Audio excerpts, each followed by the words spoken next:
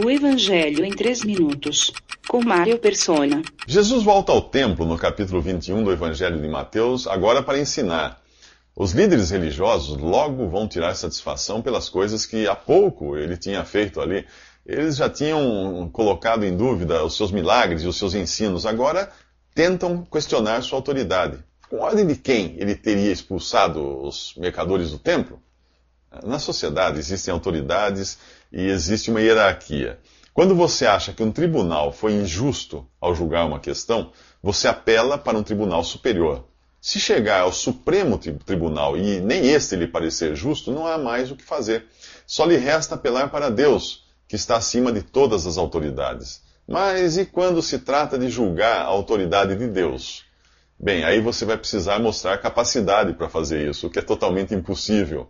Aqueles líderes religiosos têm a petulância de questionar a autoridade de Jesus, o Criador, aquele que é maior até do que o próprio templo, do qual ele expulsou os mercadores.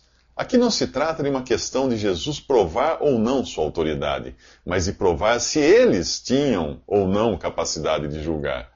Por isso ele lhes pergunta se o batismo de João Batista, era do céu ou dos homens. Os líderes religiosos discutem entre si, porque eles sabem que se responderem que o batismo de João era do céu, Jesus perguntará, por que não creram nele?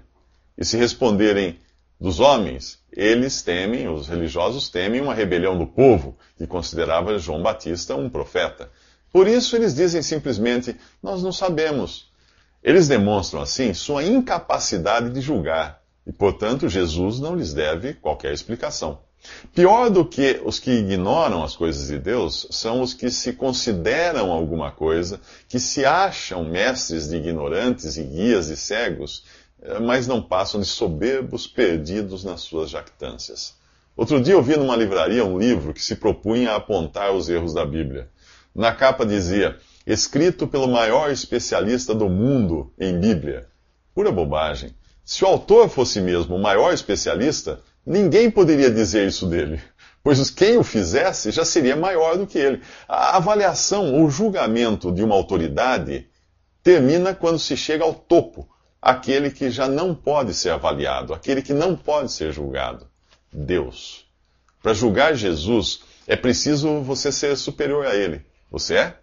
Então a melhor coisa é se sujeitar, é crer, obedecer o Salvador e Senhor de todas as coisas. Que tal parar de julgar Deus e descansar na certeza de que Ele é justo e perfeito? São as nossas imperfeições que às vezes nos fazem pensar o contrário, que Deus não seja justo. Nos próximos 3 minutos, Jesus vai mostrar a inutilidade da mera aparência religiosa. Visite www.3minutos.net.